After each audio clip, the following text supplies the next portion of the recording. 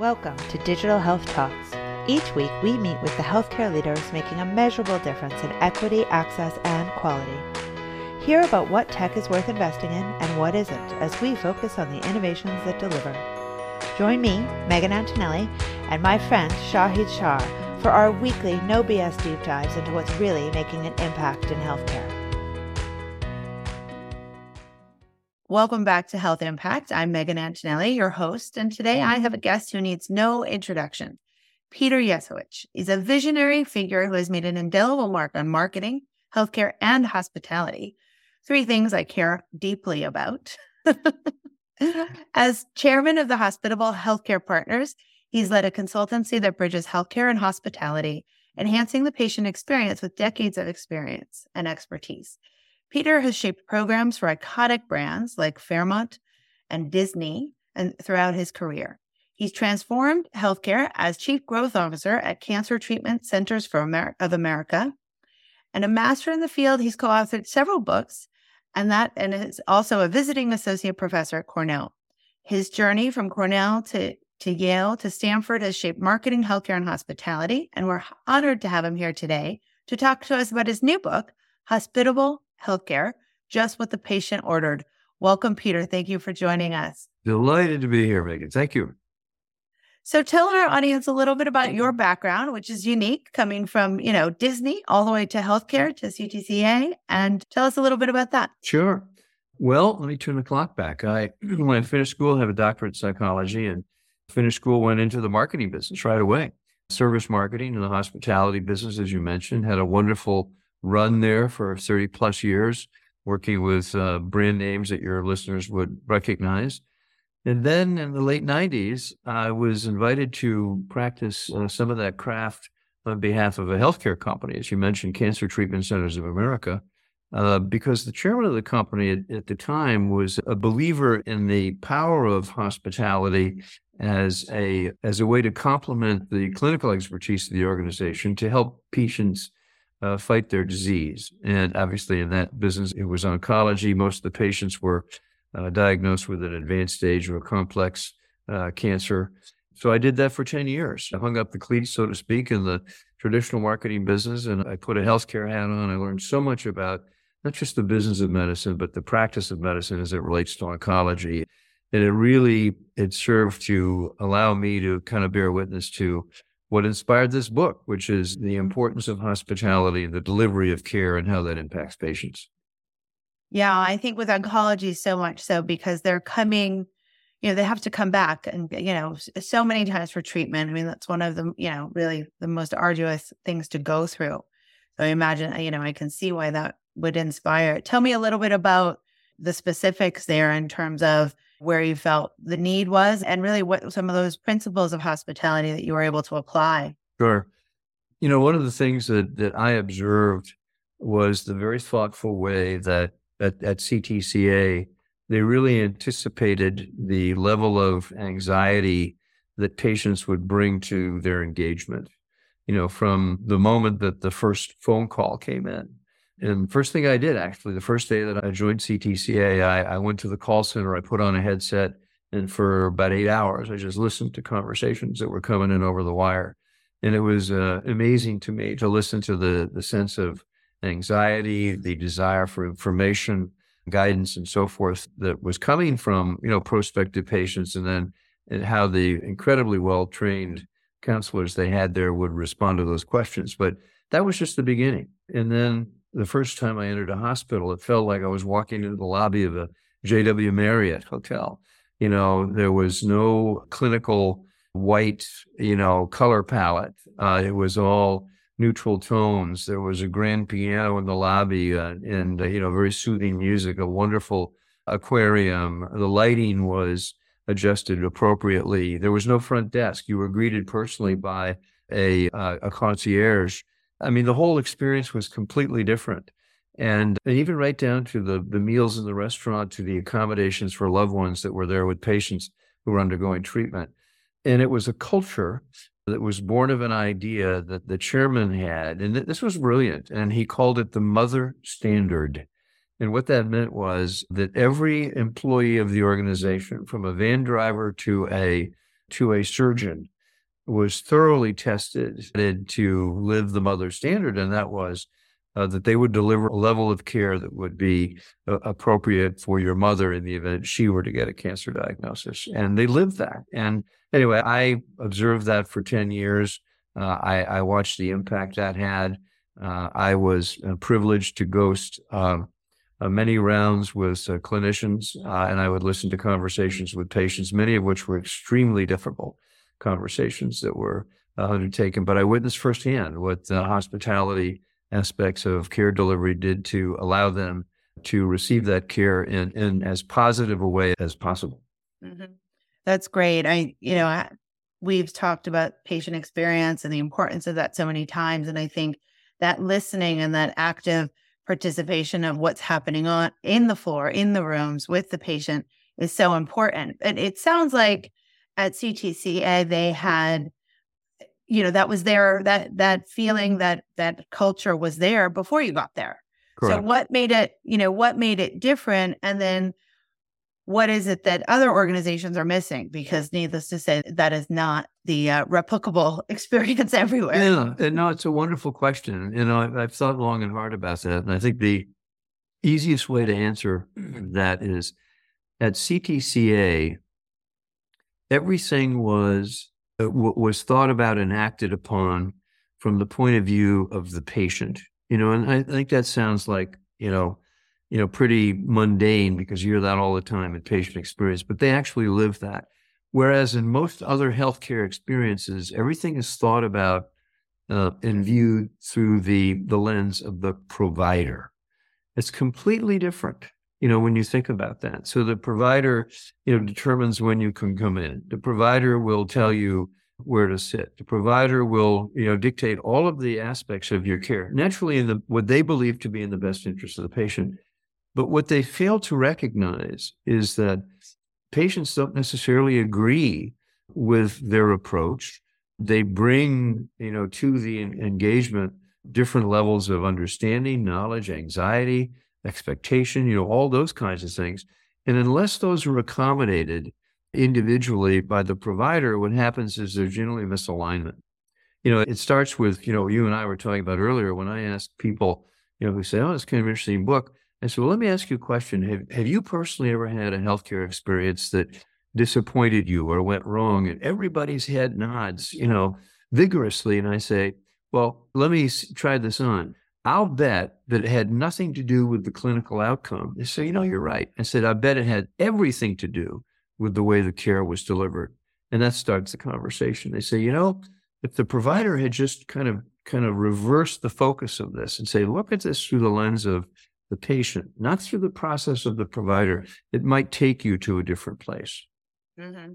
Yeah, for sure. And and having hosted many discussions around patient experience and what can be done, and bringing the patient to the table for those conversations too, right? Getting that feedback. And of course, now I think it is pretty standard. You get that feedback survey, but it wasn't always. And what are they doing it other than, scoring and all of that? Are they really responding to it? I guess, what are some of your, key ways that organizations can do that, especially when I think we've talked a lot also about provider burnout and physician burnout and clinician burnout. They're overworked. Their hospitals are under-resourced. It is not Disney. It is a different experience. You come with a whole set of different expectations. Right. So what is it that, what are some of the things that hospitals can really do? Let me tell you, as I mentioned, we looked at 22 points of service engagement that are common to both healthcare and hospitality. Ran all the analytics, and then out the back end have come kind of 5 themes. I'll just mention them very quickly. These are the themes that are the biggest deficits, right? In the patients tell us in the delivery of care, healthcare versus hospitality. The number one theme and the source of this kind of dissatisfaction deficit, this probably will come as no surprise to you and to your listeners, is not knowing or understanding the cost of the service before it's provided. And if you think about that, certainly more often than not, when people present for any kind of healthcare service, it's more an exception than the rule that they're told what it's going to cost. And obviously, we could spend a fair amount of time talking about the disappointment and surprise that occurs after the fact. Mhm. And, when I share that again with healthcare administrators, they said, well, it's very difficult, to do that. How could we fix that? I said, well, as a provider, generally the kind of the range of what the cost of that care delivery is going to be, because you have contracts, right, with providers and with insurance companies and so forth. But rarely is that disclosed. And one of the suggestions we make in the book, a little bit controversial, but I think it makes a lot of sense, is when healthcare providers confirm appointments, they should also, with that confirmation, send a pro forma estimate of what the cost of the care is going to be. Mhm. Now, that could take us off into a different conversation, but that addresses the first kind of deficit.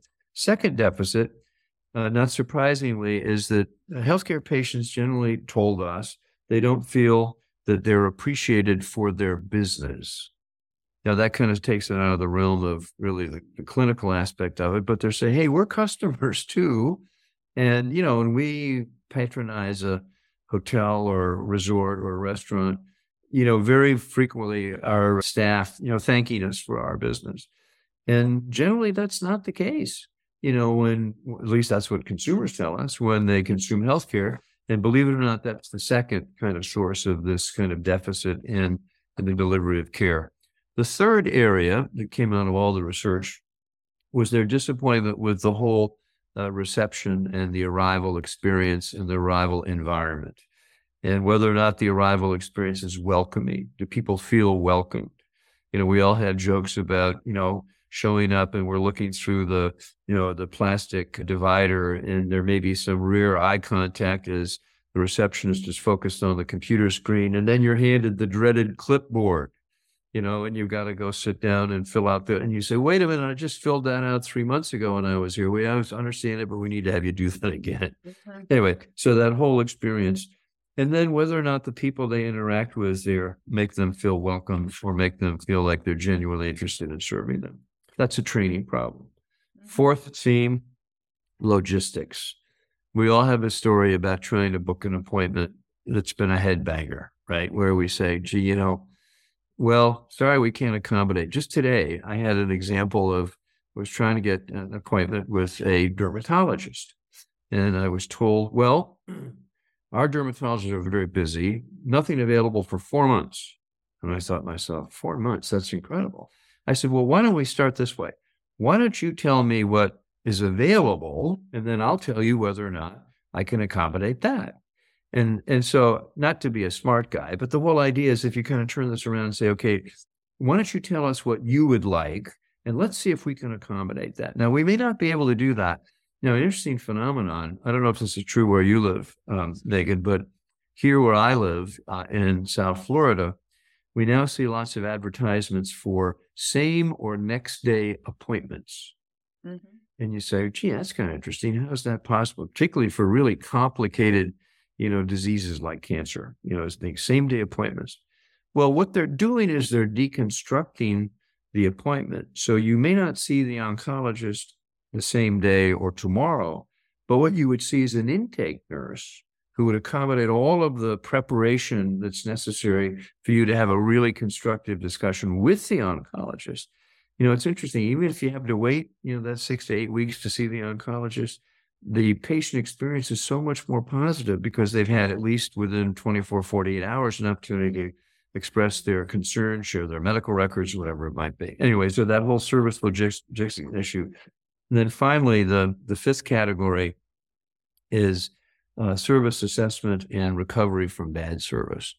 If you have a horrible anniversary dinner in a restaurant, what happens? You're going to get complimentary dessert and cordial, right? Maybe they'll take the entree off your bill. If you have a bad night in a hotel, they say, well, tell us what happened. The front desk clerk is the one that will go ahead and give you the credit. Right. You got a problem with a healthcare procedure that went wrong. What happens then when you try to dispute that? Well, you go into a black hole, right? Right. And you may involve with some kind of extended debate with the insurance company. Anyway, we all know the outcome of that. Right. Why? Why does that happen? Well, we could talk for hours about that too. But those are the five deficits. And I think so. That last one and that first one, where you get into some of the, elements of the problems that are sort of out of the control of the health system because you are involving the insurance and the coverage. Right. However, I mean, to your point, like with cost, when I go to my dentist or my oral surgeon or my orthodontist, they know and they are aware that people kind of price shop because they know that the coverage is, we all know that our coverage isn't going to be full. So they do all that stuff for us, right? They contact the insurer and they say, okay, this is going to cost this and this is going to cost that. And, and they're able to do it. So that service is part of what they provide, knowing that there's, that choice is being made. And I think, with elective care and non-emergent care, it is a lot easier, of course, and health systems, can certainly get that. And I think, we talk a lot about technology and automation, and these are things that, those contracts are signed. It's not like that, we're negotiating, new contracts with the payer every time someone walks in the door. Yeah. And the reality is that, for most, if not all of those elective procedures, that there is a prior approval that is given by the insurance company, before the appointment is confirmed.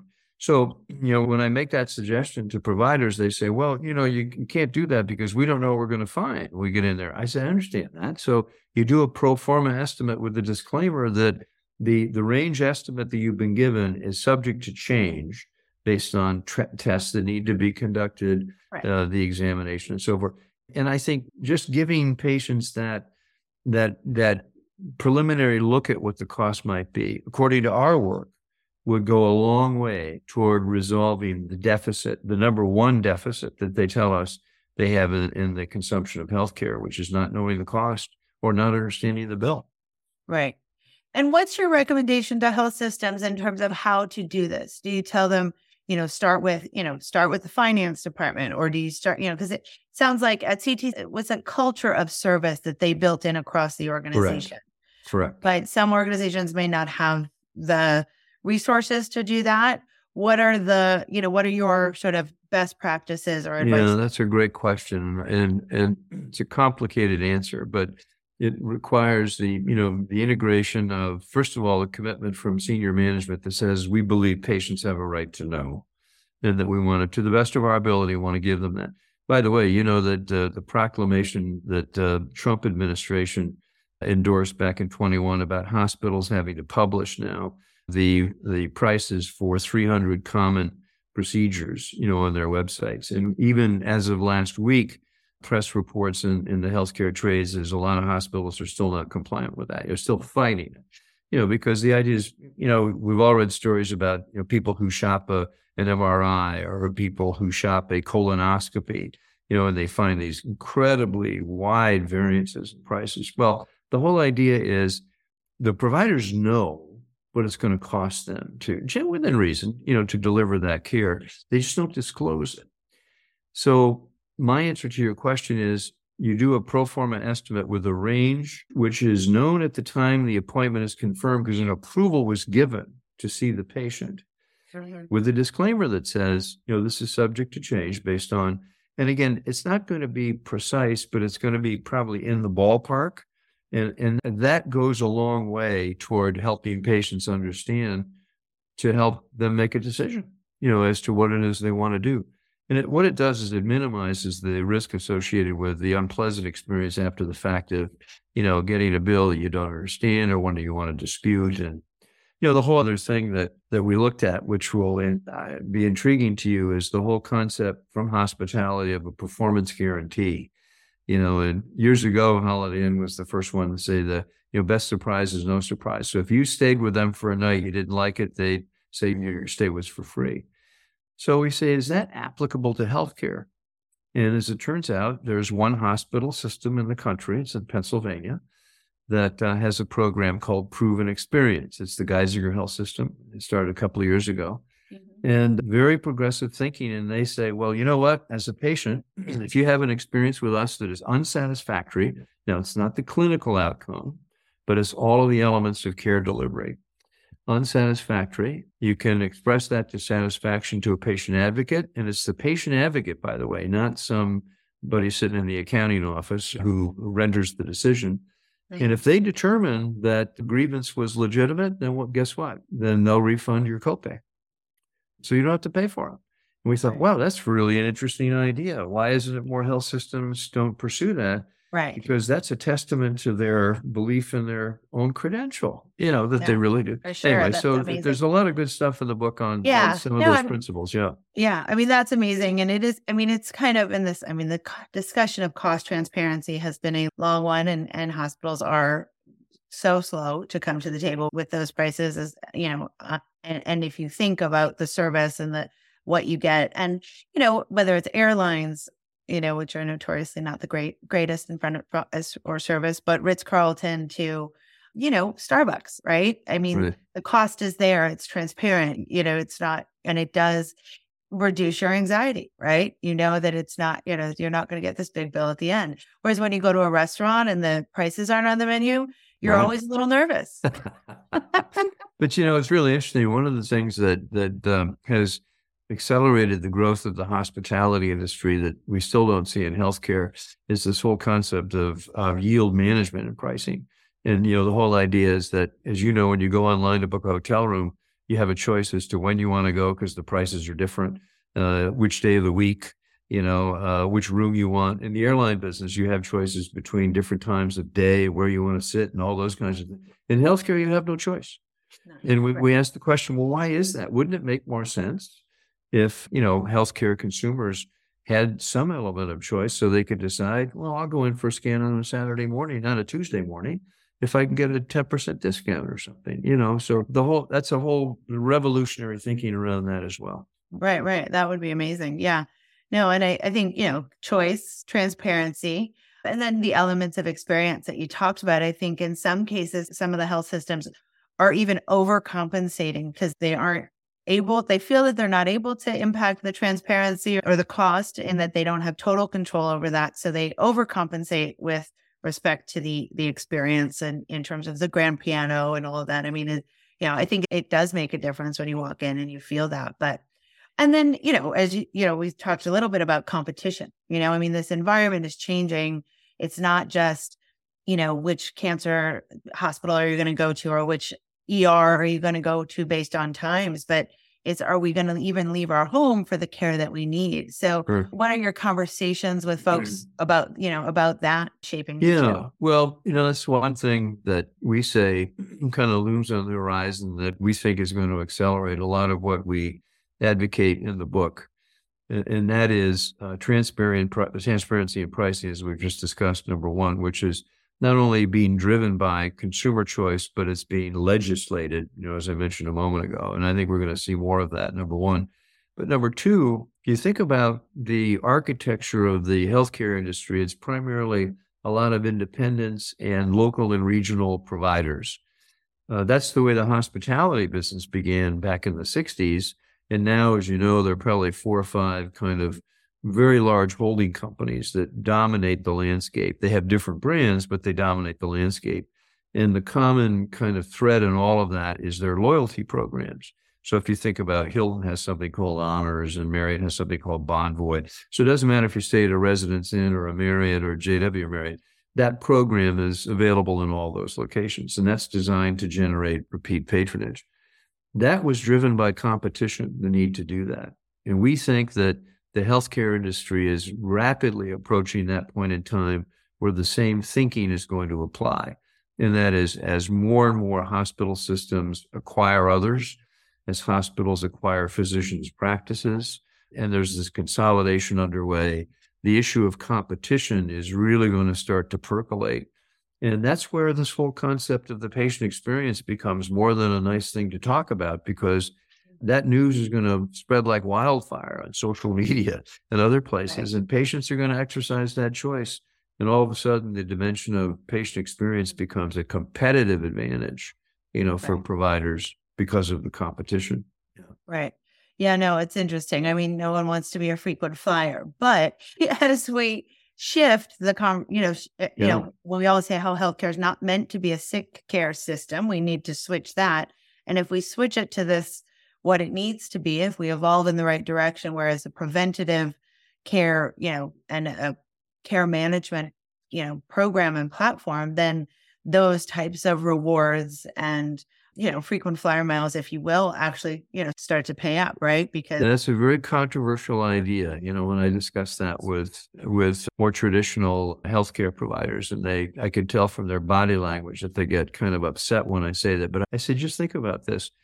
Not only did the consolidation of hospitality contribute to its growth, but the other was the philosophy that you could identify groups of, in that example, customers that shared different value systems.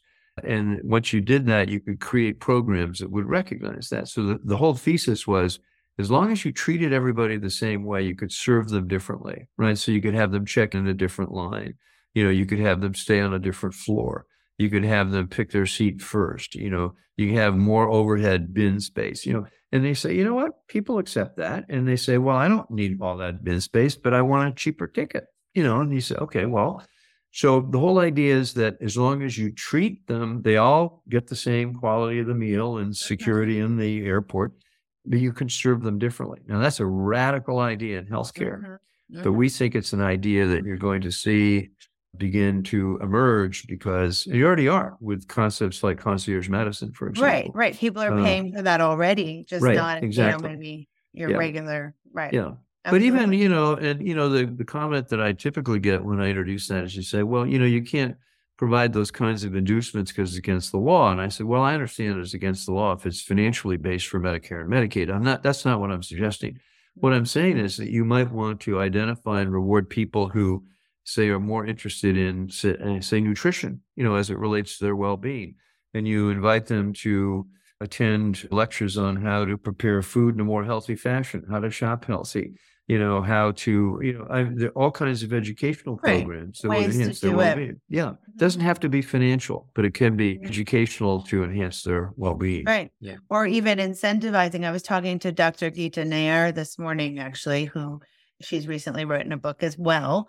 And, about misinformation and how the marketing and patient information piece of the health system needs to, improve, basically, that they're not doing enough to advocate, sort of the truth and the science behind the medicine that they need to preach. And that, that there's an opportunity there. And to some extent, it's like rewarding your patients or, even the community by having them engage in some of these types of educational activities, right? So that you you increase literacy, and healthcare literacy within the communities without, by giving those types of, moderate incentives, whatever they may be. Yeah, and that's a fascinating question and obviously a looming problem, and as it relates to, the accuracy and the veracity of, what people find on these online reviews and so forth. And I think healthcare can learn a lot from hospitality by looking at how they've tried to deal with this, because for years they've been dealing with things like false reviews and critiques and we don't see a lot of that in healthcare right now. I suspect we will as competition becomes more prominent, but you're absolutely right. That's the critical issue. All the more reason why, transparency is critical, because the truth has a way to out, now we've got another thing to deal with, this whole AI situation, but it's a very critical question. And I agree with that. And I certainly endorse the need for accuracy there. Yeah, no, it's, it's a brave new world out there in terms of that. Tell me a little bit, as you've, I'm sure, watch hospitality closely, and that, it has changed, right? That consolidation that's happened.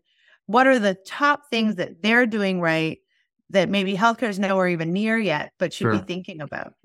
Great question. Number one is hospitality prepares for guest arrival. Healthcare doesn't. What does that mean? I sign up for a program. I disclose all my information, where I live, my credit card, and so forth. So when I show up, they don't have to ask me 10 questions that I got to fill out every time I show up. And by the way, if I show up in Hermosa Beach, they don't need to ask me questions there. If I show up in Dallas or if I show up in Miami, it's all in the system, right? Healthcare providers just don't do that. The other is this whole concept of understanding my personal preferences. Again, I'll go back to the hospitality business. They know that I like a high room away from the elevators, and I like a certain type of pillow, right? That's all in my record.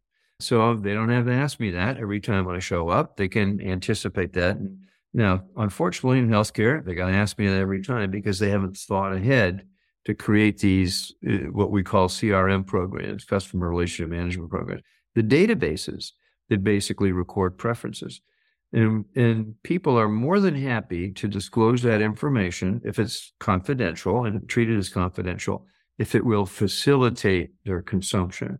And hospitality does that very well, to the point where you don't even have to stop at the front desk to give your credit card to check out. You just walk out, you know, and everything works beautifully. Try that in a hospital.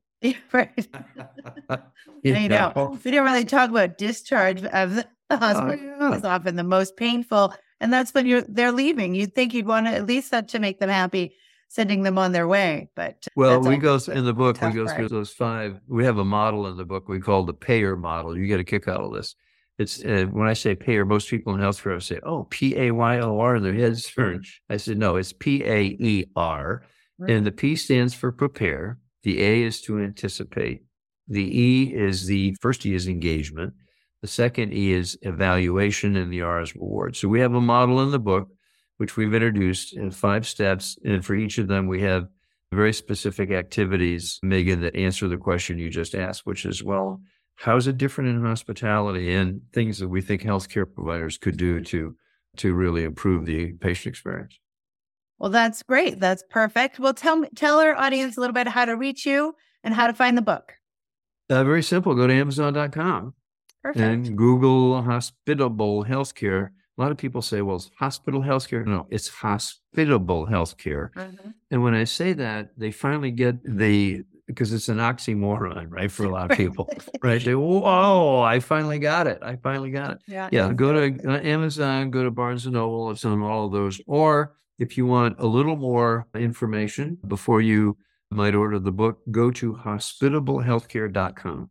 We have a website up that gives you a couple of data points, got some great videos in there from healthcare providers who are at the top of their game and hospitality people at the top of their game. And it's got our payer model in there too. So you can take a look at that as well. Hospitablehealthcare.com. Yeah. Perfect. Well, thanks so much for joining us, Peter. That was great. And I look forward to seeing you hopefully on stage in person sometime soon. It'll be a pleasure. Thanks for the conversation. It's been a lot of fun. Thank you for joining us for this week's Health Impacts Digital Health Talk. Don't miss another podcast. Subscribe at digitalhealthtalks.com. And to join us at our next face-to-face event, visit healthimpactlive.com.